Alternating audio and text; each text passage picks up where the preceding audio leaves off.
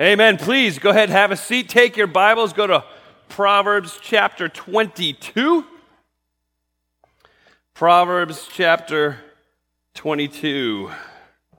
So while you're turning there, we'll laugh a little together. Or at least I'll laugh.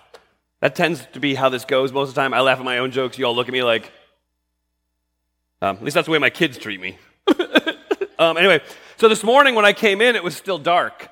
And when I got here, I did the video for our devotional for Proverbs 22, and I made a joke. I don't know if any of you watched that video yet. I was talking about this fantastic verse in Proverbs chapter 22 that says, the lazy person in verse 13 says, this lazy person says, there's a lion outside, I'll be killed in the public square, and how he uses as many excuses as he can to not do what he should do.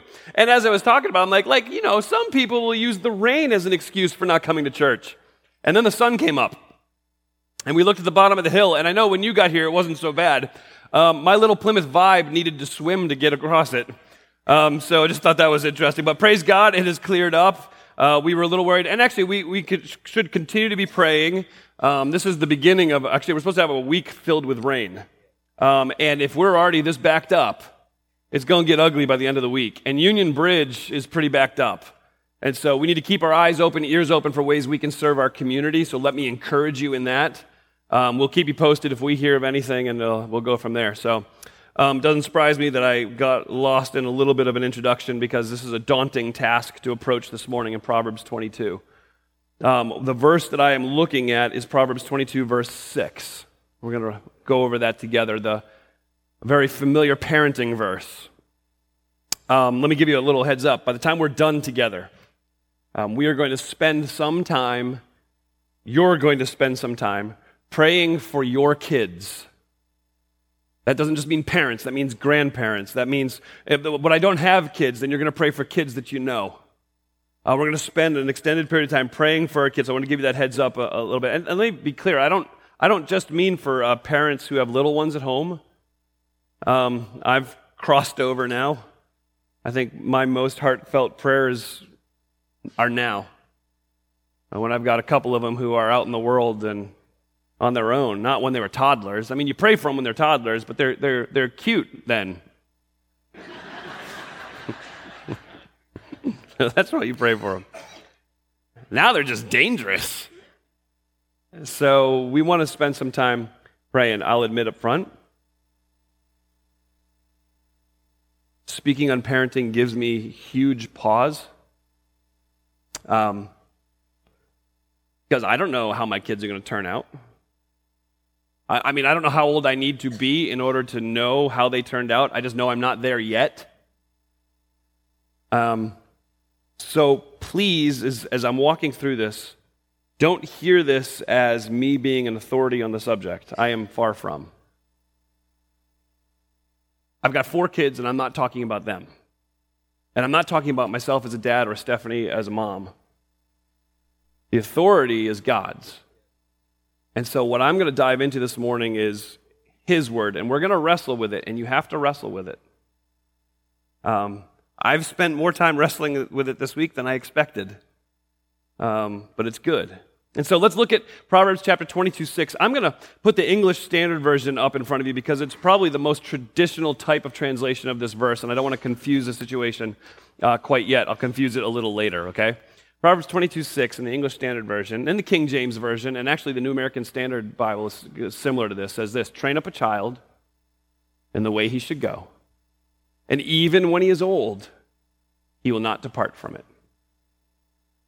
Train up a child in the way he should go, and even when he is old, he will not depart from it. So let's walk through this together. I'm going to kind of do a teaching time and then a preaching time. So let me teach for just a few minutes on some definitions and things that we need to understand about this verse. So starting with the command. The command is right away, right at the beginning. It's train up a child. So the command is to train. That word means to start, to cultivate, to initiate. We actually get this word in the Hebrew, the root word is from the word that means the palate of the mouth. And the reason that is because moms back in the day when this was written, moms would take, it was actually dates, And they would take a date and they would crush it up into a paste, and then they would rub it on the palate of their child's mouth to help develop a taste for that food. And so they would continue to mush it up and jam it in their mouth and get them to taste it so that they would develop a flavor in their mouth. They would enjoy it, and then it would lead them to actually eating solid foods. For us, we would look at it as our infants. Your infant doesn't know how to eat. And so what you need to do as a parent is you need to bring them milk. You don't expect your infant to bounce out of the crib first thing in the morning, roll down on the breakfast, and make himself a big old bowl of Fruitios. And you got to take the food to the infant. Now, that being said, that's just the beginning of the process, because by the time they're 12, if you're still bringing them milk in bed, you got a problem. Okay? So the idea of starting and cultivating, initiating this is to train this child in such a way that they are able to provide for themselves later in order to fulfill that appetite. So that's the command. The command is to train them, to start them, to initiate this in them. The target, in the English Standard Version, the word is the child. In other versions, it translates it literally the youth. There's really, as you look at how that word is used throughout the Old Testament, there's no specific age for that word. It's used of small children, older children, teenage children. It's actually used of Joseph in his mid to late 20s. The point is this, though, with this word. There's a level of immaturity that remains in the person, and there's still opportunity for influence from the parents. Okay, so there's a level of immaturity in the person, and there's still a level of opportunity for influence from the parents. So you command, train, the target, you're training up the child. Let me jump to the principle. And it's interesting, is the principle is what makes us most uncomfortable. The principle is what is most talked about, or quite honestly, most often ignored. And I'm not going to spend a ton of time on it, but I want to jump in, make us all uncomfortable, and then go from there, because that's always fun. The principle is, when he's old, he'll not depart from it. So let me step out, extrapolate the principle, and then kind of go into the specifics. The principle is that basically this. We forget at times that it's not just our responsibility as parents to take care of them when they're little kids. We forget that what we're doing with them when they're little kids is preparing them to be adults. And so as a parent of a young child, let me encourage you, you're not raising children, you're raising people. So you need to keep that in mind. You have a profound influence on where your kid ends up in life way down the road, long past the time that they have moved out of the house, they're paying their own bills, Lord willing, and they're married and all those things. You have a profound influence on where they end up. And what this verse says is if you train them, they will not depart from it when they're old. That's brought a level of uncomfortableness to many of us.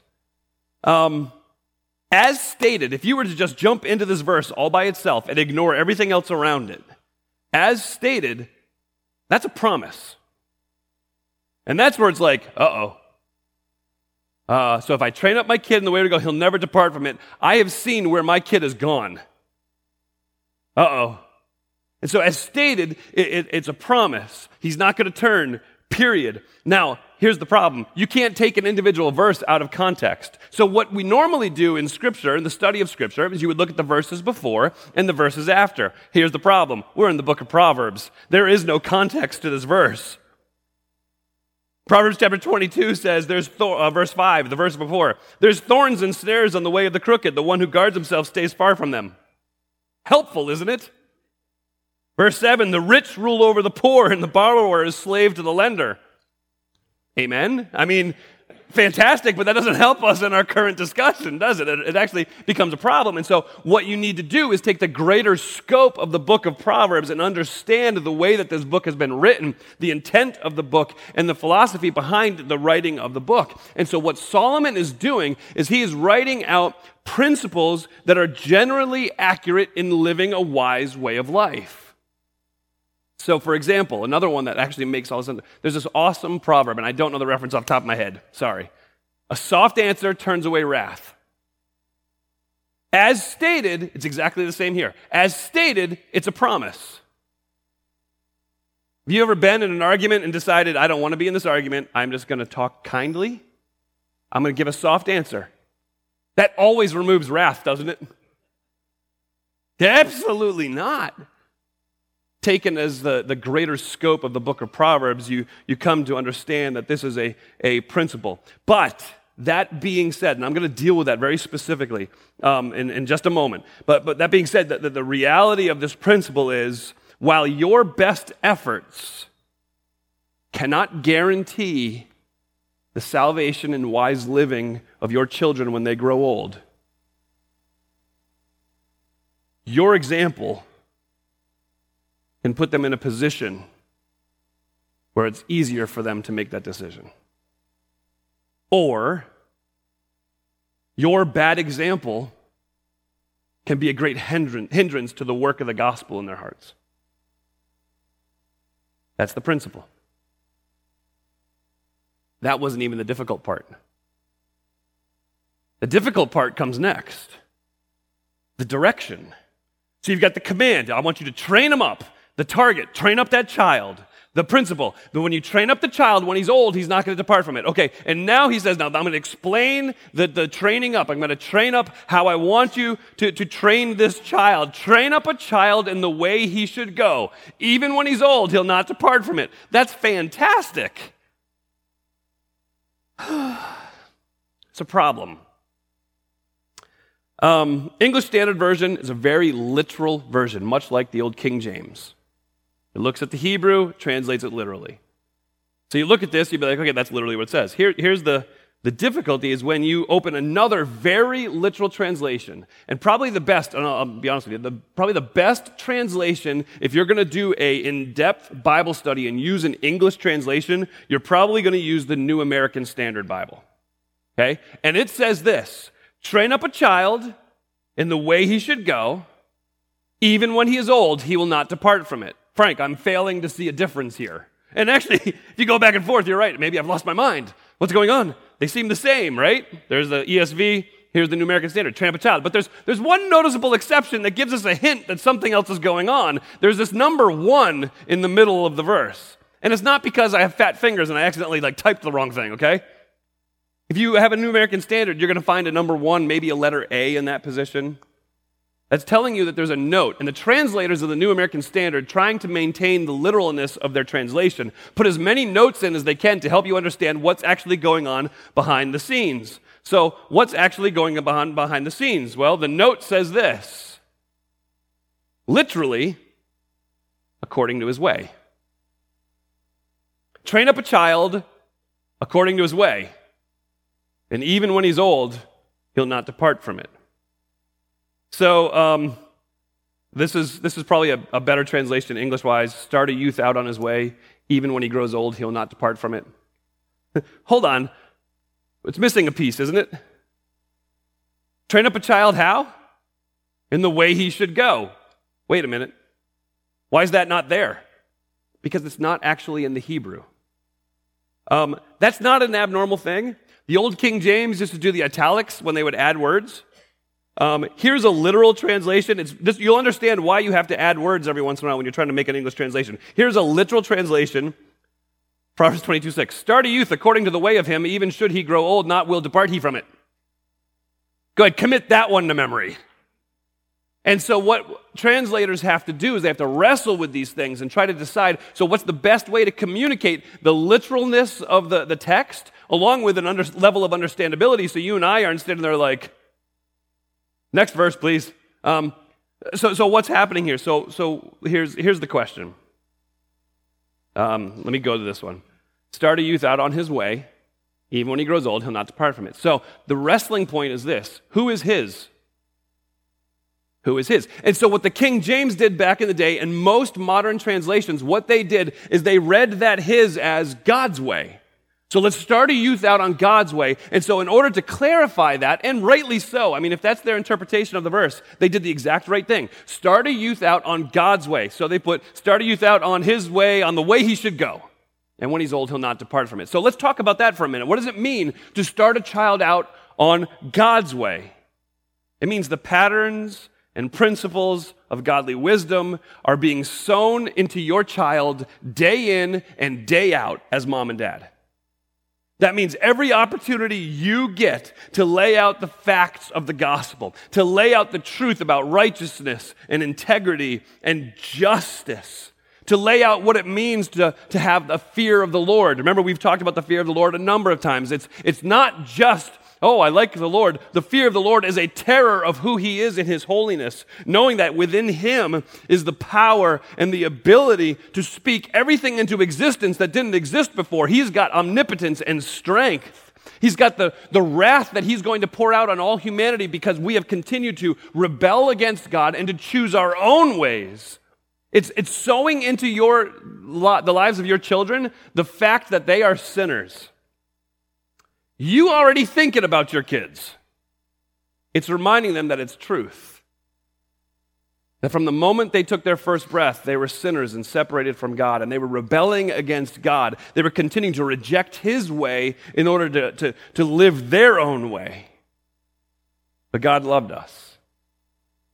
And as we sang in that last song, that chasm that was so far between us, that separated us to be so far apart from each other, God in his holiness and me in my sin, God sent Jesus Christ to bridge that gap.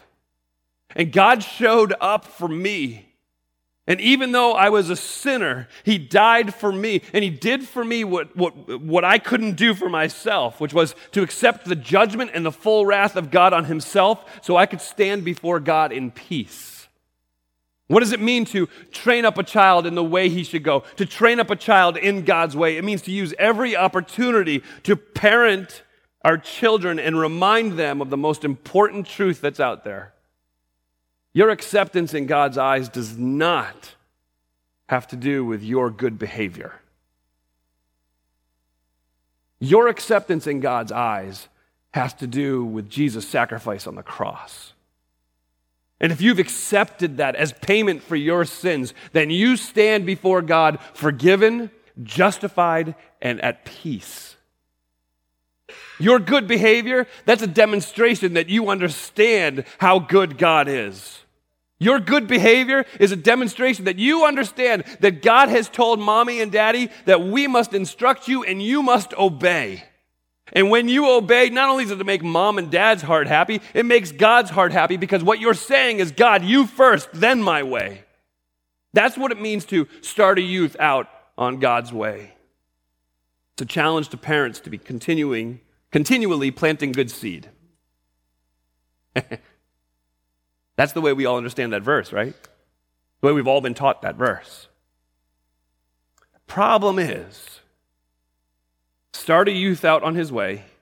Even when he grows old, he'll not depart from it. Who is his? The kids.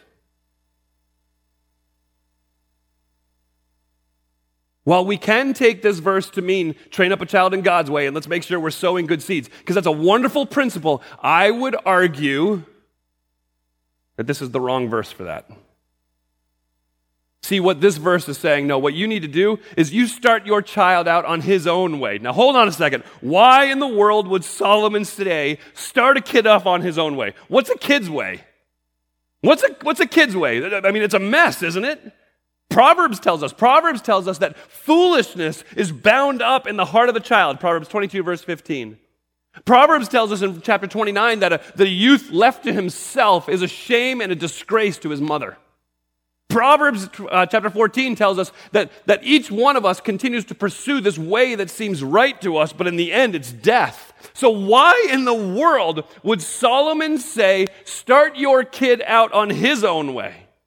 Start your kid out like a fool. Let him live the fool's life.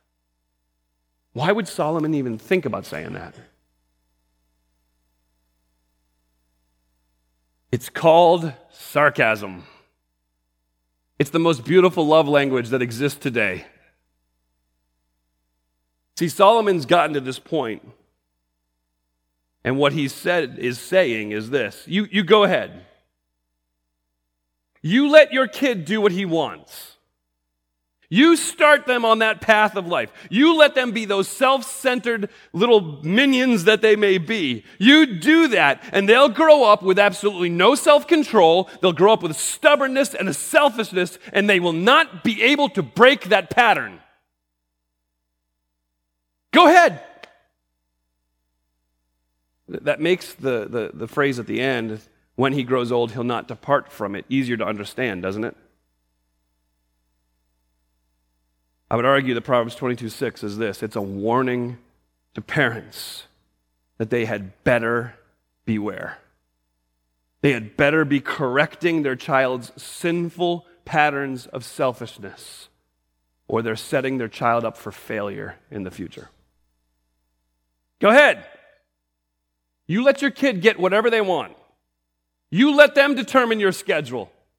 You let them tell you what they'll eat and what they won't eat. You let them tell you what time they're going to bed. You let them tell you what phone they want. The kids are going to hate me after this one. Go ahead, you let your kids determine all that. And then you make sure you make your child the very center of everything you do. You worship at their altar, and when they're old and get into the real life and realize nobody else worships them, they will crash and burn. Go ahead.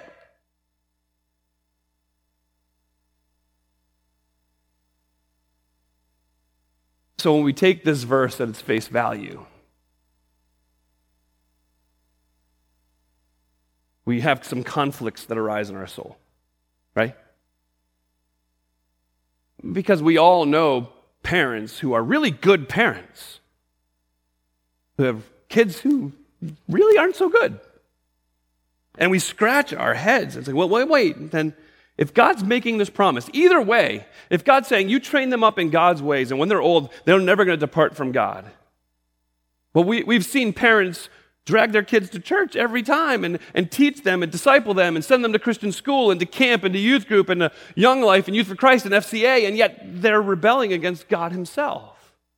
Or you take the other side of it, and I've seen parents who are like, no, I am not giving in to my kid. I am not giving in to my kid. I'm not giving in to my kid, and yet that kid still ends up this selfish monster when they grow older. So what is that all about, Frank? Let me go with the biggest elephant in the room first. I know that you look at some parents and think, man, they were the greatest parents ever. How could this have possibly happened? If you are a perfect parent, raise your hand. If you raise your hand, you're a liar. That makes you not a perfect parent. So there you go. There isn't one. There isn't one. And I said it in joking last week, but it's serious. Every single one of us as a parent is going to screw up our child in one way or another. It's not a matter of if, it's a matter of how much. That's reality, folks. And the problem is you and I can look at parents and be like, oh, they're the perfect parent. You're not in their home. You can't say that. Every parent, to some level, is inconsistent in their parenting. Every parent. Whether that mean we're inconsistent with what we're teaching, or we're inconsistent with how we're living, or we're just inconsistent from one child to another. That's particularly true when you have a large span of children of age group in your home. Because what you did with your older kids, by the time you get to the younger ones, you're just tired. You're like, whatever. But that's reality, and so things change. But the reality is this, okay? So if you were given the perfect recipe that 100 people had reproduced over and over again and turned out with the most amazing cake ever, and you're given that recipe and you sit down and you follow it to a T, literally every ingredient is put in and every temperature is exactly right and the time exactly right, and you do all those things and put it in and pull it out, and you're going to end up with the exact same cake. But you mess with one ingredient. Changes everything.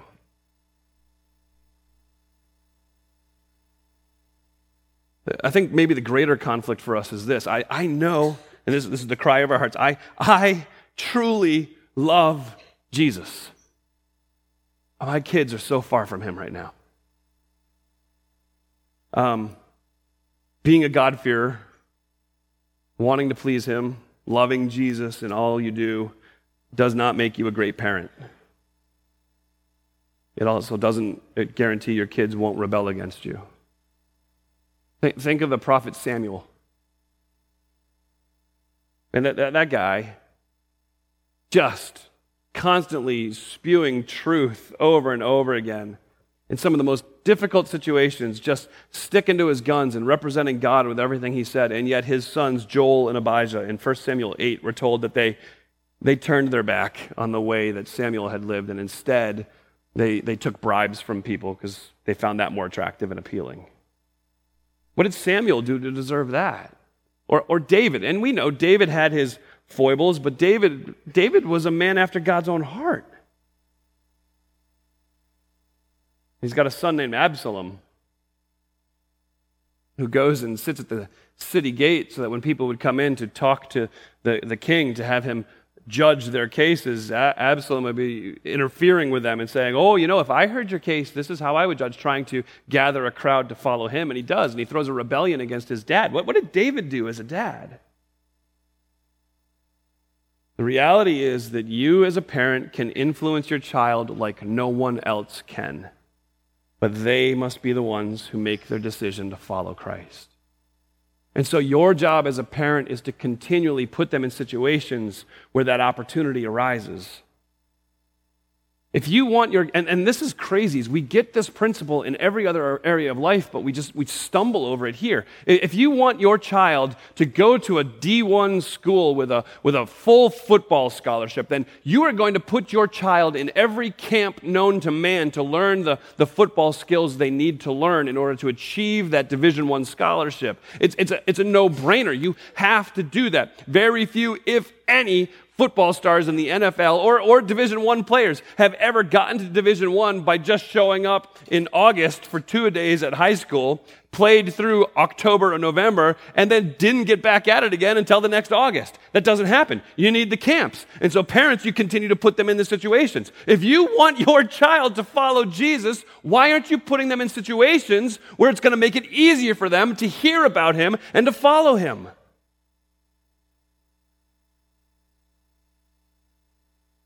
This is hard because when you talk about this, there's really two camps that exist.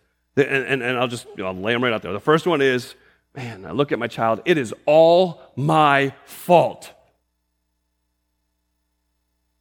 And to you, I'm going to go further, but to you I would say, no, it's not. Your child bears responsibility for their soul. But the second camp is, it's not my fault at all. And to you, I would say, repent. I mean it. Man, evaluate your parenting. Stop. But do an evaluation. Look at the fruit that you're seeing in your child. It's so basic farming. You walk out after planting a seed in your backyard. You go out and look, and you have an orange tree where the seed once was. I wonder what happened. Oh, the seed grew. Now it's an orange tree. It'd be a little weird to have an orange tree around, but okay, get the point. So there's an orange tree. If you want apples,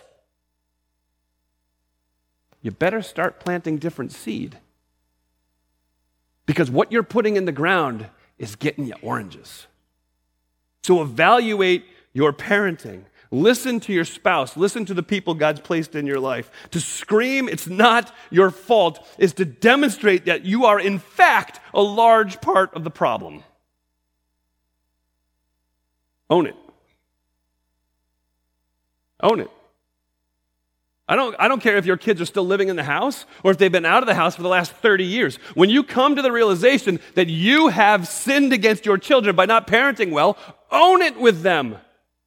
Sit down with 7-year-old Johnny and say, listen, Johnny, Daddy has not been doing what he should do when it comes to leading you into the way of Jesus Christ. I have sinned against you by being selfish as your dad, and I need you to forgive me. You want to position your child in such a way where they are lined up underneath the outpouring of the Holy Spirit, then that is step one, friends. If your kid's 45 years old and you're sitting and you're like, oh, I really messed that up, don't let it go unsaid. Repent. Seek forgiveness. Own it. With younger kids, change the way you're parenting. And a lot of our parenting isn't just direct parenting, like here, I'm going to parent. But a lot of it is just the way you live and demonstrate your life in front of your kids. So you need to change the way you parent. You cannot, and we all try to do it, you cannot delegate the hard conversations that you need to have with your kids to teachers, or worse, to other kids. Mom and dad, that's your job. Step up. You can't delegate the discipleship of your kids to Young Life or to Youth for Christ or FCA or youth group or Vacation Bible School or a pastor or even church. That's your job. You need to discipline your kids. One of the... sorry. I didn't want to make it about my family, but this is an illustration of it. My wife and I would teach a parenting class, and sometimes in the middle of it, we'd be like, oh, we've let discipline go. And so we would try to practice what we preach. We'd go home, we'd sit down with our kids, we're like, listen, Mommy and Daddy haven't disciplined you the way we should. There was never a, yay! There was always like, oh, no. You have to discipline your kids. It is not cute. I don't care what you think. It is not cute when your 3-year-old throws a tantrum. It's rebellion.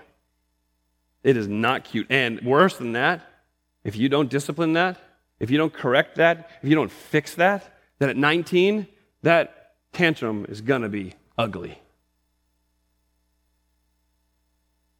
You need to watch the way you live in front of your children. You can't complain or whine or gripe about church, about the leaders at church, about other believers without it affecting the way your kids view those people and how your kids are going to view other people who fill those roles in the future in their life. Watch how you live. You can't work 140 hours a week and have no time for your spouse or your kids and expect them to value family time and relationships in their life. That's on you. Repent. You can't, and this came up, and I'm sorry, it comes up all the time this time of year. Just hearing stories about these stupid television programs, The Bachelor and Bachelorette. And I joke about it sometimes. I'm not joking right now, so I gotta be careful and not react in anger.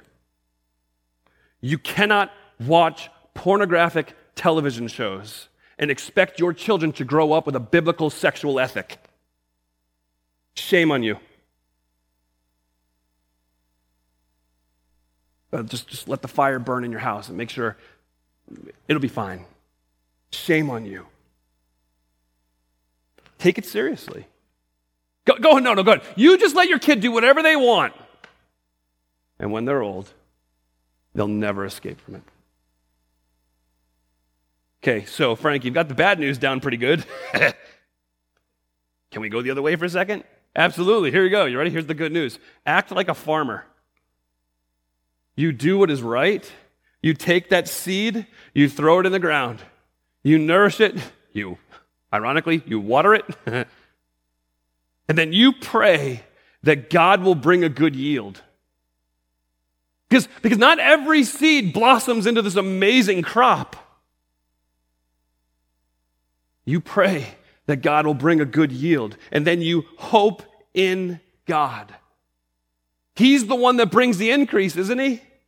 He's the one that brings the increase. So plant and be the best parent you can with what you have. That includes humility. It includes seeking forgiveness when you aren't humble like you should be, when you're not parenting like you should. And then you entrust your child to God. He's more for your child than you'll ever be. His word is not impotent, and it will never come back empty. I know there's heartache. I know there's frustration sometimes as parents. You sow good seed, then you hope in God.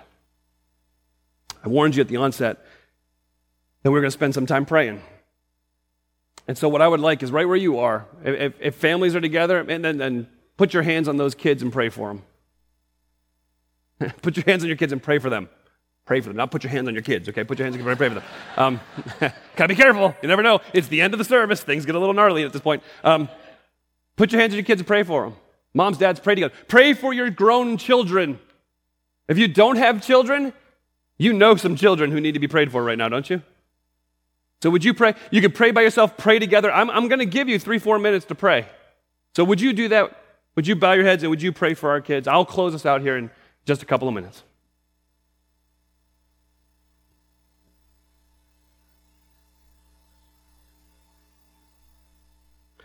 Father, I thank you for the privilege it is to be a parent. Lord, it's not calling that you've given to everybody, but to those of us that you've given it to, I thank you for it, and I pray that we would serve you well as we try to lead our young people. Father, I ask that you would save those who need to be saved, that you would return those who need to be returned. I pray as moms and dads we'd be humble, that we would cling to you, we would thank you for the gift that is our children, and Father, that you would just heal the wounds of our hearts for those who are either no longer with us or who have rebelled against us. Lord, help us to pursue peace with our children. And now, God, as we transition a little bit and bring these children up here, God, I pray that you would just encourage our hearts with the reminder that when we sow seeds of the gospel, our kids are exposed to things just like this. Father, we thank you for this church that's put such a high priority on our children. May we continue to do so. May we reach them while they're young. For it's in Jesus' good name I pray. Amen.